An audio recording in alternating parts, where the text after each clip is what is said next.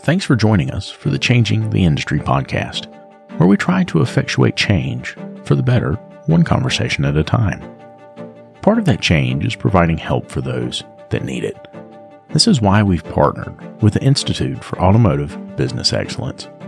Whether it's help with sales, operations, or just getting your numbers in order, these folks are some of the very best in the industry.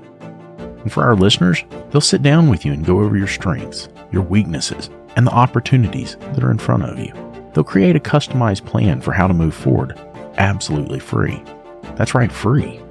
And if your plan includes one-on-one coaching, they can also help you with that. There's no hard sales pitch, no obligation, just honest help from honest people. So if that's something that you think could benefit you, make sure you click on the link in the show notes. And now, on to the show.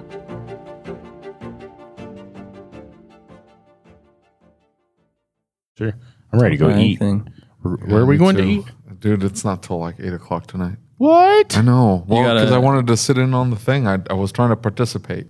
You got to let the vendors harass the shop owners till 8 p.m. We need that time. Yeah. Oh, yeah. That was the other. It was a vendor show or whatever. That's awful nice of you. I know. I regret it. I so deeply regret it. I'm so hungry. I want to go eat. Do you find the vendor halls, do they interest you these days? You go in, peek around, see what the cool stuff is? Yes. Especially when there's time to actually talk to people and like see. No, I don't want to talk to anybody. Well, my thing is like when I go to the shows, one of the things that I don't like is when they're so busy. Like I see something I like, but every time I go by, they were talking to somebody, so I never get a chance to like understand the product. What's catching your eyes these days? I'm still a tool junkie, right? I still like tools a lot, and so I see scan tools and I see things like that, and I'm like, dude, I really like that. I like technology. Yeah. Scan tools that's where the major leaps in technology are coming these days when it comes to the tools part. Yeah, I think so.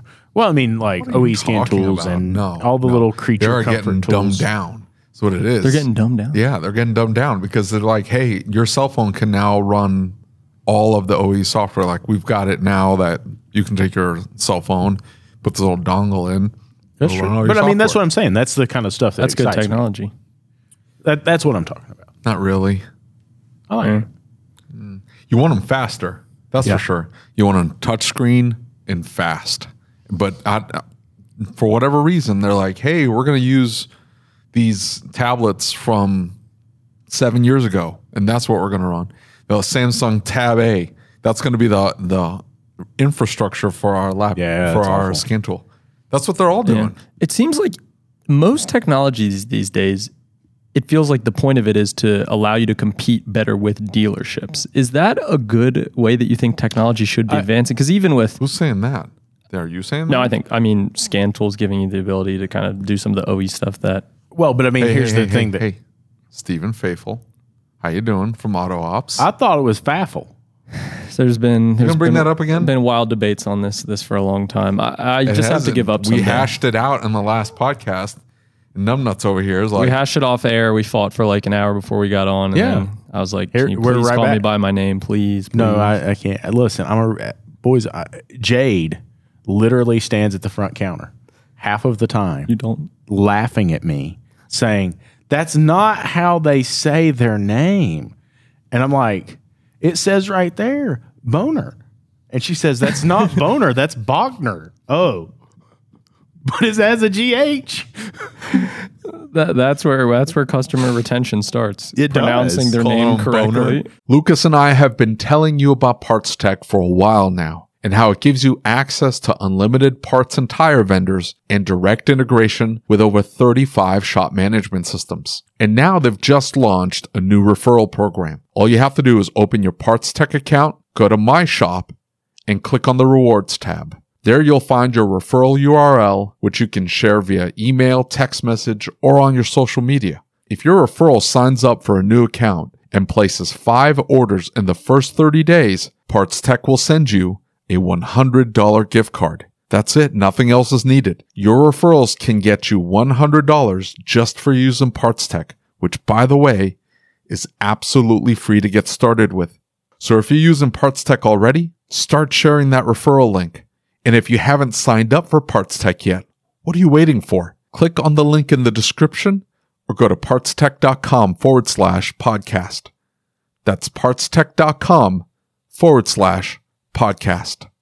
Hey, one more thing. If you find out that your shop management system doesn't integrate with Parts Tech, it's time to upgrade. David and I use what we believe to be the very best system on the market, Shopware. With unmatched features like Parts GP Optimizer and DVX, which is their digital vehicle experience, Shopware really is way more than just a shop management software.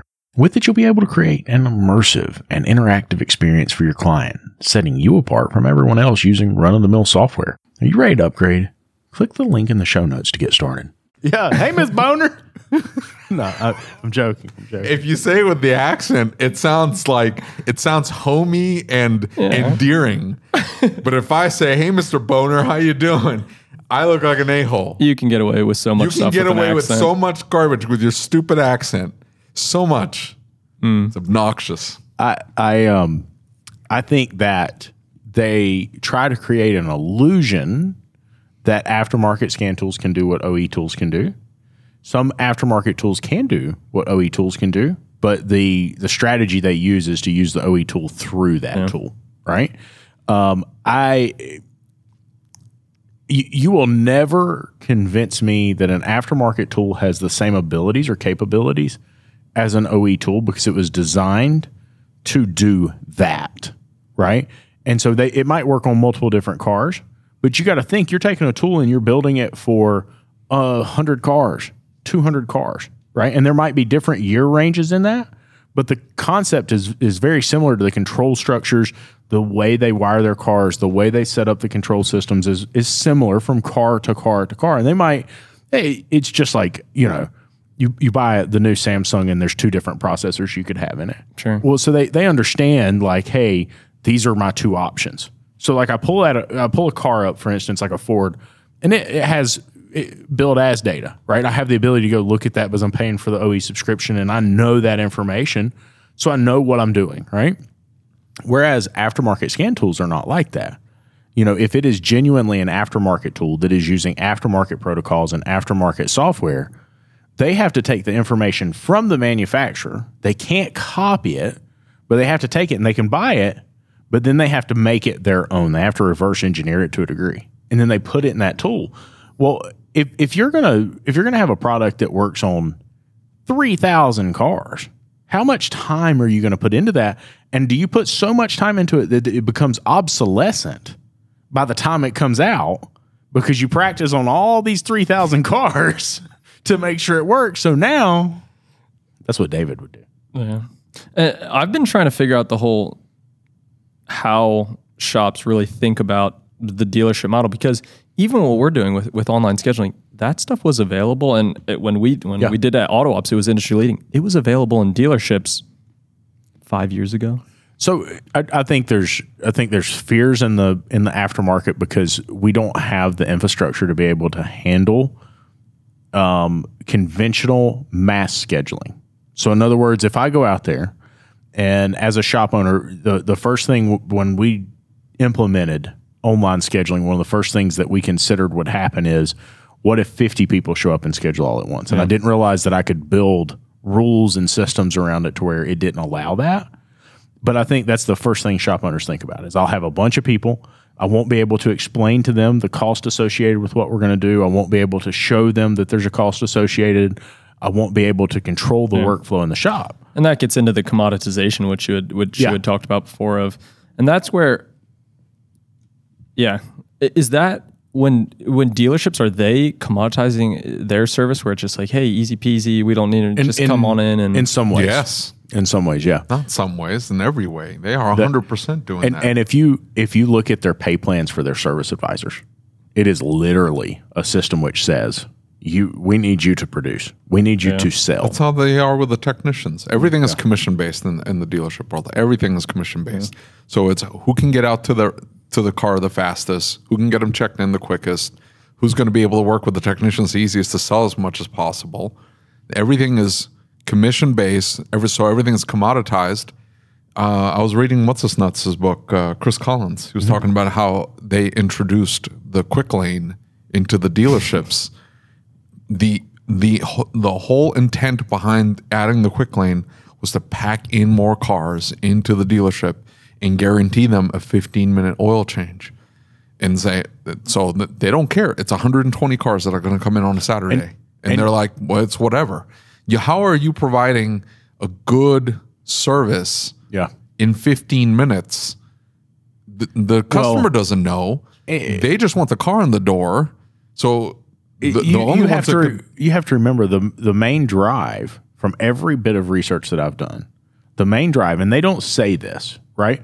And they don't even tell their service directors this. They don't tell their parts directors this. The main drive, right? What's the money maker for the dealership? They'll say service, but it's equity mining for them. They want the data.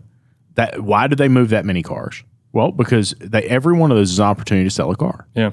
And so that you look at some of these platforms that collect the data when we service a car.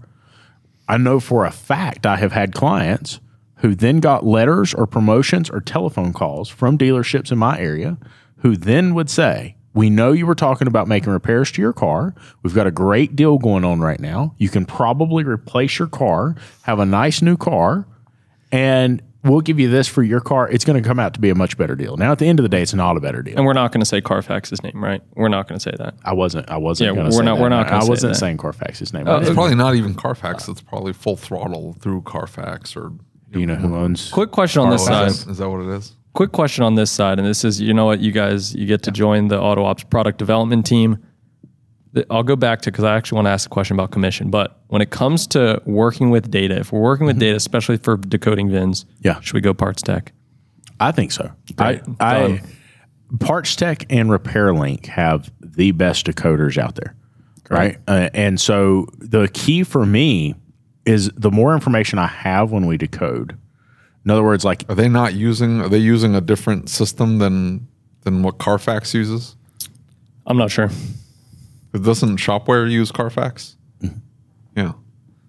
I thought Carfax was it. I didn't know that there were different options. Yeah, there's others. That's because we're trying to look for other options, especially, we don't feel like giving up your customer's data to get sold a new car from a dealership. So and that happens. New stuff. Going back to what you're saying about, do you guys do anything based on commission at your shop? And if you do, this is going to suck.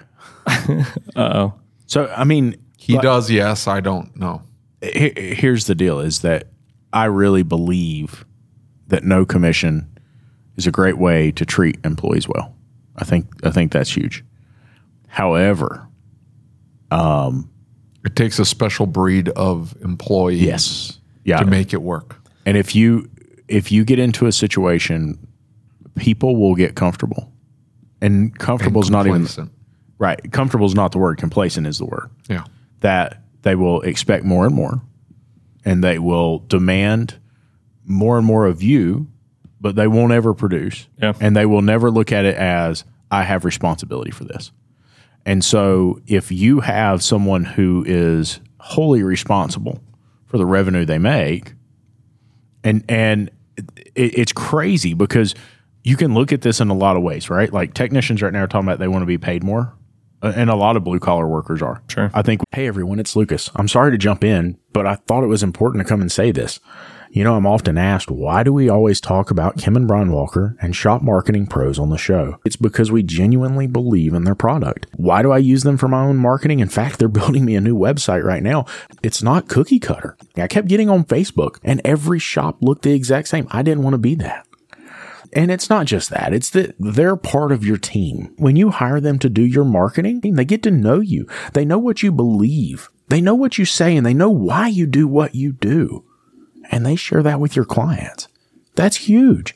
And beyond all of that, probably the most important factor in all of this is they stand behind their work. So don't wait. Go today and get your free marketing analysis from Shop Marketing Pros. They're genuinely our friends, and they're genuinely here to help shop owners have a better life. Click on the link in the show notes for your free marketing analysis today. That's right. It's free. Doesn't cost you a dime. We should say that right now because we talk about it, that we looked at that study and it's like, what are parents, what are peers recommending as a career? And we thought that auto repair would be down at the very bottom of that because of the way everybody talks about it. No, it's slap in the middle. And if you listen to everybody else, they're saying the same thing about welding. They're saying the same thing about these other jobs, unless it's used in the context to attack automotive and say, well, welders get paid, right? But when you really dig in and you see the way that others are paid, blue collar workers as a whole want more. And I really believe that they deserve more. The consumer has to be able to afford more. And the problem being is if we just give, and give, you can over give to the point that it's dangerous for the employee. Trust me, I know. Yeah. I've done it. Because I'd rather take some than lose a job because no one's coming in. Well, it could be that, but it's also that it might not be sustainable for the employee. Right. And we've had this huge discussion. We've upset a lot of people over the past couple of months because we're talking about things that are kind of like, you shouldn't be able to dictate what I use my money for. You shouldn't be able to tell me that I deserve less or more or any of that. But the problem is that you have to provide value for that, right? Like as a business owner, you know what happens if you don't provide value. I remember the Gary Vaynerchuk thing. You remember that? Gary Vaynerchuk's talking about the coffee cup. And he's like, it doesn't make a flying fuck if nobody wants your damn coffee cup, right? Like your product is a coffee cup. And if nobody's buying coffee cups, then you're going to go broke. That's how that works. As an entrepreneur, you've got to make something that people want. Yeah. And I think the big part on commission, and I've been thinking about this recently, we're hiring some salespeople. I think you need to make sure that it's the type of person that is going to handle that responsibility properly. If this is the type of person that's going to go sell crappy service just to get a commission, then you need to reevaluate. And there's some employees that are motivated and will perform better for your company and for the customer, better on different pay structures. But I think the most key part and where some people can get it wrong is where do you put the commission? Because if you just put the commission on, like I have someone up front who just like sells this big job and they don't have to worry about it ever. Yeah. And if it goes wrong, it's this guy's issue down that. But if you tie it to something later in the process, for us, a big thing, even when we're working with people, is I want you to book a demo and have a conversation with the customer. I don't need you hard selling them. I don't want to put your commission in a way where it's like you're hard selling them just to close a sale. You're going to talk about features that may not exist. Listen, if you can get on a call with someone and have a good conversation, that's all I ask. So that's kind of where we try to put. Well, I mean, so it's almost like saying, okay, your commission starts 3 months in of their subscription. I pay you a monthly off of their subscription, right? And so a system that, and that's a great point. I think commission is important, right? I really do. I think that there has to be some sweat equity involved because of situations that I've been through, right? I really do. You've been through. You have no idea, dude. You have no idea. And here's the thing. I hate commission. I absolutely hate it. I hate it in the automotive industry. It's ruined the automotive industry. I agree. Every problem we have in the automotive industry, I think can get tied back to some commission-based. You're just saying because it gets sloppy, someone trying to make a check up front. No, I mean, it's exploited the technicians to a certain degree. Service advisors are now considered not advocates or advisors. They're considered salespeople. Yeah, I agree. You're not selling hard enough. Go sell harder. What is it you're selling? Either the car's broken or it's not. That's it. This car either needs a maintenance or not, or it doesn't. Like, what is it? It's A or B. It's not in between nuance. Let's get you into this. It's not like selling a car. You don't need the car. You don't need the car. Yeah. You see what I'm saying? Like, you don't need the Camry. You can buy the Corolla. Why do you need the Camry? Oh, I'm going to sell you on the Camry. I'm going to sell you on the Avalon. I'm going to get you up to the nicer package. I'm going to then sell you the extended warranty. You don't need the extended warranty, but I'm going to sell it to you. You see what I'm saying? So I need to convince you that little desire you've got in the back of your head to have this status, to drive that nice new car, to have the smell. Yeah. I'm going to make sure that becomes the loudest voice in your head, and then you act on it. Okay, that's not what's happening in automotive. Do you need spark plugs? Is it time for them? Yes or no? No? Then you don't need them. What am I selling you on them for? I mean, here, you know how mine works. I'm trying to base it off of base proficiency, right? I'm trying to base it off of. You're trying to toe the line. You're a fence sitter. I'm telling you that the only problem with going straight like set pay and then something on the back end for the entire team. That's how I've structured it. Something on the back end for the entire team. If I win, we all win, and then we can all participate in the success. Okay? The problem with it is it's complacency. It's, I'm making this much. There's no opportunity to make more without having to have a conversation with the owner and saying, hey, I want to pick this up, or hey, I want to go in this slightly different direction, or hey, I want to move, I want to buy a house, whatever. And then that will then dictate the salary. That whole structure's never happened before. It just doesn't happen. It's very but here's what I'm saying. So you work 8 hours a day, right? If you work 8 hours a day, I believe you should be able to generate 8 hours of production if we're billing properly. And if you have some type of something tied to that, as opposed to just getting paid hourly or a salary, I believe that because they don't see direct results that week if it's on the back end. And so those direct results that week affect and drive how they are. Now, here's the thing, is it takes the right person. I'm thinking about what you're talking about with AutoOps. And I'm thinking about Monique, right? What's interesting about Monique is Monique loves shopware. Shopware is Monique's baby, right? She really cares about it. She's a salesperson. Well, I don't think she's in product development now, but she genuinely cares about the product. Monique's awesome. Yeah, and she genuinely cares about the people who use the product. And so she is an advocate for those people, and she wants to help those people, and she wants to help the product.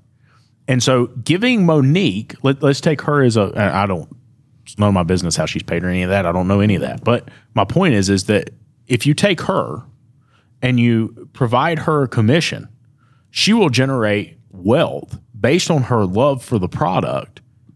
And it's just an extra reward for that. Okay, but that works. That works in software. Well, and I mean, here's my thought in a shop. And yeah, I do agree. If you line it up with the right person who actually loves the product, actually cares about the customer, give them a commission, and then it's just more people knowing about a product they should love. Yeah. In a shop, two parts of it. I understand your thing, and I think what you're saying is when people are forced to upsell things that they shouldn't be upselling, that's where we get all these trust issues that have been built up in the aftermarket. Yep. So that's a huge issue. Something that we've come across, and I've heard a ton of shop owners be like, I really like AutoOps and online scheduling because I have an advisor at the front. When someone calls in and it's 4:30 and they're like, yeah, we can get you in a few days, where it's like, I want to find a way to motivate people like my service advisors. Yeah, I think commission is one way where it's like, actually they're trying their best to just get someone in the shop who really wants to come in the shop. Yeah. So, and that's where online scheduling, they're like, I've heard shoppers be like, I don't trust my service advisor to like, book, that's not somebody overbook, that just to book it up. That's my point. Like that person You're just saying that there shouldn't be a working. service advisor. No, that person should be gone. And here's the thing, like that person should work at the shop that wants to go full commission. I don't begrudge these like shop fix shops that just go straight commission on everybody. Everybody's there to sell. The technician's trying to sell what they do. The service advisor's trying to sell, and everybody's got a piece of the pie. And then that's it. That's just how they operate. That's fine. That person that can't be bothered to do the right thing and get that person scheduled in because it's 4:30, they're about to leave, that person should go work there and not at my shop. Yeah. Because, hey, whether you get them in or you don't, you get paid the same. But here's the thing. We all suffer if you don't get that car in the door. That technician's not going to have any work. We're going to run out of work, which might seem like a great idea, but guess what? In about 2 weeks, we're going to be strapped for cash. That car should have been in the door. That's a $700 sale because that's our ARO is $700. So if we get that car in the door, that's another $700 in the door. And we need to hit these numbers for everybody to win. That should be all playing in the back of your head every single time that phone rings. And if it's not playing in the back of your head, you don't need to work for me. Yeah, I mean, that's a good point. Yeah. But the argument's always been, it's like, oh, that's a really small percentage of the person. Yeah, okay, fine. It makes it substantially harder to properly staff a shop. You're not going to scale up to 10 shops. Like, dude, fine.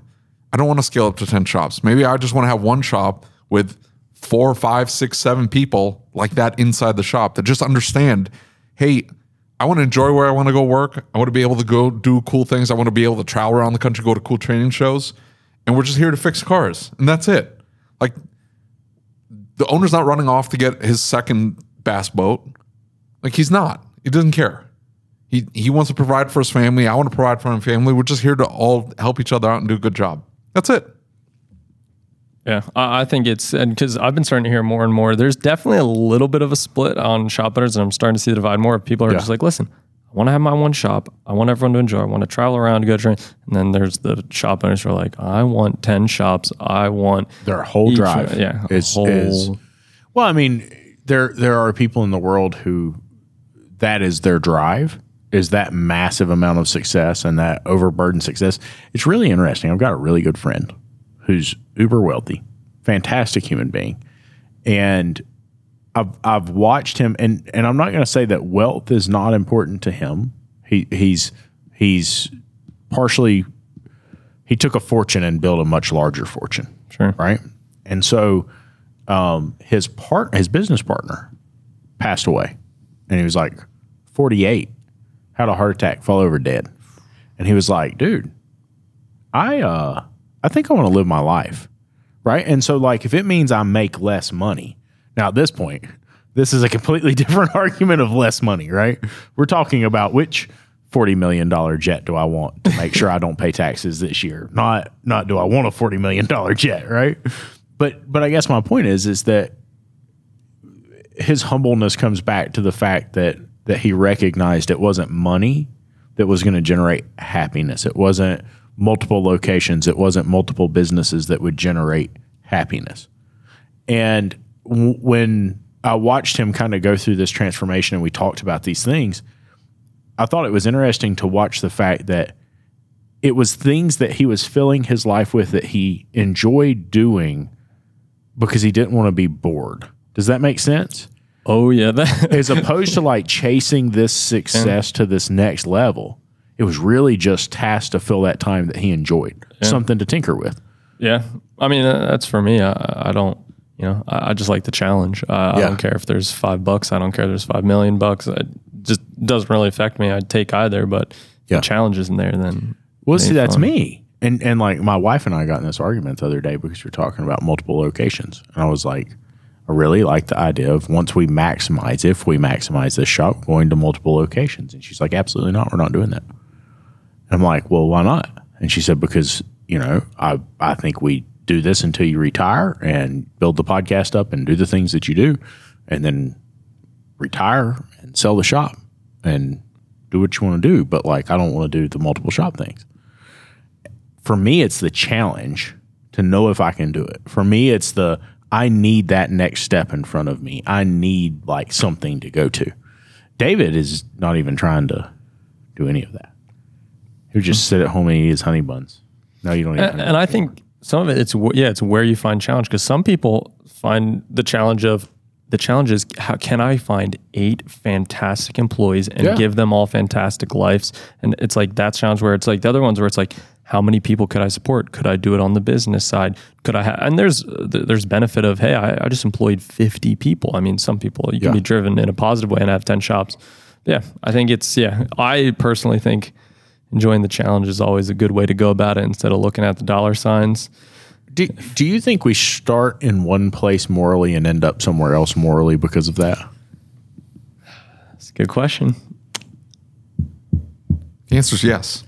I think some of it depends on your background and what everyone else is doing around you. Because I think, like my background, I was living car to car, most rock climbing, skiing. Yeah. That was like really what I find fun. So like I think if I strike it big and we're in 50,000 shops, that's kind of what I want to go back to. For some people who it's like if they start out young and their parents were billionaires and they were crushing it and they had the same mindset, they're like, I want the challenge. It's a lot easier to fall back into like, okay, now I made my money. Look at what my parents and everyone, what I truly like doing before this was like living lavishly. So I think it depends on some of your background a little bit. So it's interesting because I've got this client who's a rock climber and he's a EMT and paramedic. And so we're kind of in like this hippie central, right? Like App State and that kind of corner is known for being like that. And it's cool because a lot of those people there, and hippies kind of caught a bad name, but if you looked at them, their belief system is like, hey, I'm going to enjoy life. Like my focus is enjoying life. And then whatever comes after that is what comes after that. And so like his thing is I want to do things that like let me rock climb. So he sold rock climbing equipment. And he became a paramedic. So he became more valuable when everybody went out to climb. So he would get paid to go to events to climb. And like when everyone got hurt and fell, he could fix them up. Exactly. And so like his thing is like to him, it wasn't even necessarily the money, but the money from that provided him enough opportunity to be able to survive doing what he wanted to do. But that he was content in that, right? He didn't need more than that. It wasn't a lot of money. It wasn't a salary that a lot of people would consider. We'd talk about technicians like, I need $100,000 a year, at least $100,000 a year. Well, this dude's making 50 and he's content. And then on the other side of that, you see people who they want to go for more and more and more and more, and it never stops. Yeah. They always want more, and they always have to push to that next level. And there's a instructor who I've sat in some of their classes, and they talk about this process of bringing people into the shop. And they talk about the fact the shop is packed full, right? And it's 4:00 on a Friday afternoon. We close at 5:00, and the shop is completely packed full, and they're in their shop. And this gentleman comes in and says, I need an oil change. And the advisor says, hey, I'm sorry, but we're not going to be able to get you in, right? We'll get you an appointment for Monday. And the guy says, no, I can't wait till Monday. I'll come back, some other time or something. But, I can't wait. I'm going to go somewhere. And so they go out to this person who teaches a class. When that person walks out, they terminate their service advisor for doing that. They walk out into the parking lot and give the man a coupon and say, I'll do your oil change for free. Bring the car in, and we'll do it right now. So now they disrupt the entire service flow, and they bring the car in, they change the oil, and they say, hey, here's the deal. Is what you want to do when this happens, when you bring this car in real late. You start changing the oil, and you tell them about one thing that will make them leave the car. And then once you tell them about the one thing that will make them leave the car, the next thing you do is you get them a ride home, and then you make a report about everything else the car needs and call them and sell those other things later, right? After they have no choice and they're already gone. And it doesn't matter if they come back. You just want to get what you can get from that person right then. And they teach this in a class, right? I think the instructor. And so here's the problem for me is that I couldn't do that. And that person didn't start there. That person didn't start with that belief. Now, I can see a little bit of that because now that I'm in a bigger shop, I understand what it takes to fill a bigger shop. I understand what it takes to pay for a bigger shop. And I understand if you're going to have multiple shops and you need that revenue, like I could see why that would be important. I could see that to a degree. Why put yourself in that situation? Well, I'm not going to disagree with you. Anyway, I was going to bring up Cameron Haynes. You familiar? I'm familiar. You are? I'm very familiar, yeah. Yeah. So that he talks about that in his book, that he has like a government job. It's like 7 to 3. He's a manager. But he talked about like stacking boxes. He worked in a warehouse, and he would go and he would bust ass. But the only reason why he was working is to make whatever money he could so he could go bow hunt. That's all he wanted to do, was to go bow hunt. He wanted to get really good bow hunting. That's all he obsessed about. So bow hunting. There's two, my uncle drove a truck for years, and I went all over the country with him. And there are two that I can think of, food distributors and Merchant Distributors Incorporated and Rich Foods. And so one of the practices that they would use is there's palletized, and then there's a situation where they stack the truck because they want to get as much in it as they can. So they'll stack boxes in the truck. And at this point in time, they would hire these people to stack those boxes. And I mean, these guys would go on and off. If they were loading pallets, I mean, they would run 4 forklifts as fast as you could go. I mean, they're just like on and off, like fast. And if you walk by the back of the trailer, if you're not paying attention, you're going to get ran over because, I mean, they're flying. I mean, we're talking 40 mile an hour through the middle of a warehouse and just one right after another. And so the first time I saw them stacking boxes, I mean, these are 50-pound boxes of produce, right? The first time I saw them stacking boxes, there were 3 African-American brothers in the back of this truck. And they're refrigerated trucks, so they're cold, and the warehouse is at like 30 degrees. And these cats are in here in short sleeves. And, dude, they unload a 53-foot trailer in like an hour and 12 minutes. And that is absolutely moving. I mean, that's thousands of boxes. The dude talks about that. He said he just wanted the challenge. Him and his buddy would team up, and who can unstack or stack this many boxes in this much time, and then they would try to beat each other. And he said he did that for years. Well, so here's the thing: is I'm a young kid at this point. I'm like, holy crap, these dudes are like killing themselves. I mean, these dudes are ripped, and like they're in here, and it's 30, 40 degrees in here. They're pouring sweat, and they're just absolutely flying. And I asked one, I was like, is this what you guys want to do? Like, this is interesting. This is a new concept, I guess. Dude's like, hey, I want to show you something, little man. And he walks back and he goes over and he takes his wallet out when they're done unloading the truck. He pulls out his pay stub. Dude made like $131,000 stacking boxes, right? And he's like, get paid by the box, baby. Like, that's how this rolls. I get paid by the box. And I mean, they got that hustle.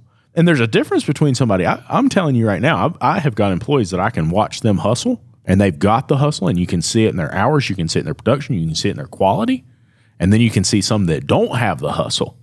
And it is the hustle has nothing to do with the pay plan. It doesn't have anything to do with the pay plan. It has to do with the individual. Yeah, that's my point. That's all I'm saying. The hustle is ingrained in the person. 100%. And either they have it or they don't. I see that. I 100% see that. I would rather pay somebody $100,000 salary that has hustle as I would. Yeah. There is definitely people though who enjoyed the commission, who are like, listen, I hustle period no matter what, but I like seeing we've had people comment. Yeah, we've had people comment and say, I would never work for anything but flat rate. I'm not interested in working on anything but flat rate. Don't want it, won't do it. Those people are short-sighted because the minute they start having shoulder pain, all of a sudden they're like, this industry doesn't take care of us. Yeah, this industry, that's exactly right. The minute all of a sudden they can't reach up over their shoulder like they used to, or bang, something, pop a ball joint off with a sledge because they have elbow pain or whatever, and they're like, oh man, that ends pretty quickly. Has Eric ever told you about when he like first realized that his hand didn't work? Has he ever told you that story? No. So one of my technicians hurt a nerve in his hand, and he said, he's like, I found out in this really terrible way. He said the boss was across the shop, and he said I had been like having some elbow pain, and he said I was swinging a big hammer trying to beat something out of a car. He's like, I hit, and he's like, the hammer comes out of my hand. And he's like, I didn't even feel it leave my hand. And he said, I turn around and look, and he said, my employer is laying on the floor grabbing his crotch as this hammer has like left him bruised and damaged, He's like, oh, I'm sorry. Like, dude, don't lie to me. We know it wasn't an accident, right? Yeah. That stuff can mess you up. Not to ruin the party, I gotta go sling some AutoOps at the vendor show. Well, I don't even get a commission. What the heck? Well, that's I hate to tell you, buddy, but there's this thing called a P&L, and your commission's at the bottom of it. But honestly, Eliza, I think that is one of the best ways to always, because I think it's good to always reevaluate, why am I doing this, as much as you can. I've had moments, because listen, everyone gets a little, oh, look at this dot, and you do have to step back, and having good people around you. I have good people around you say, Steven, back up. My mom sits me down for breakfast. Steven, let's take a step back here. Dude, look at why we're doing it. That right there is key. Because, I mean, if you knew how many of those situations, we talked about that deal in that video where they were talking about President Trump. And he said, like, hey, this is a really dangerous situation for this man because he's got a persona that people won't stand up to him and tell him that he's wrong. And then on top of that, he's got a situation where everybody's looking up to him and he's uber famous, and all of these like little scenarios come together to where the unraveling of a human being can occur. And he wasn't saying it would occur, or it should occur, or anything like that. I'm not a political guy, but he basically said, like, if you are a person that nobody can approach and tell you that you're wrong, that becomes a dangerous situation, 100%. Thank you for being here. Thanks for chatting. Always enjoy it. Yes, sir. Okay. Good show. Thank you for listening to the Changing the Industry podcast. If you enjoyed the show, do us a favor and leave us a review on your favorite podcast player. And don't forget to set it to automatically download the latest episode. Our efforts with this podcast, the YouTube channel, and the Facebook group wouldn't be possible without the support of our awesome sponsors. So please take a moment, check them out by clicking on the links in the show notes.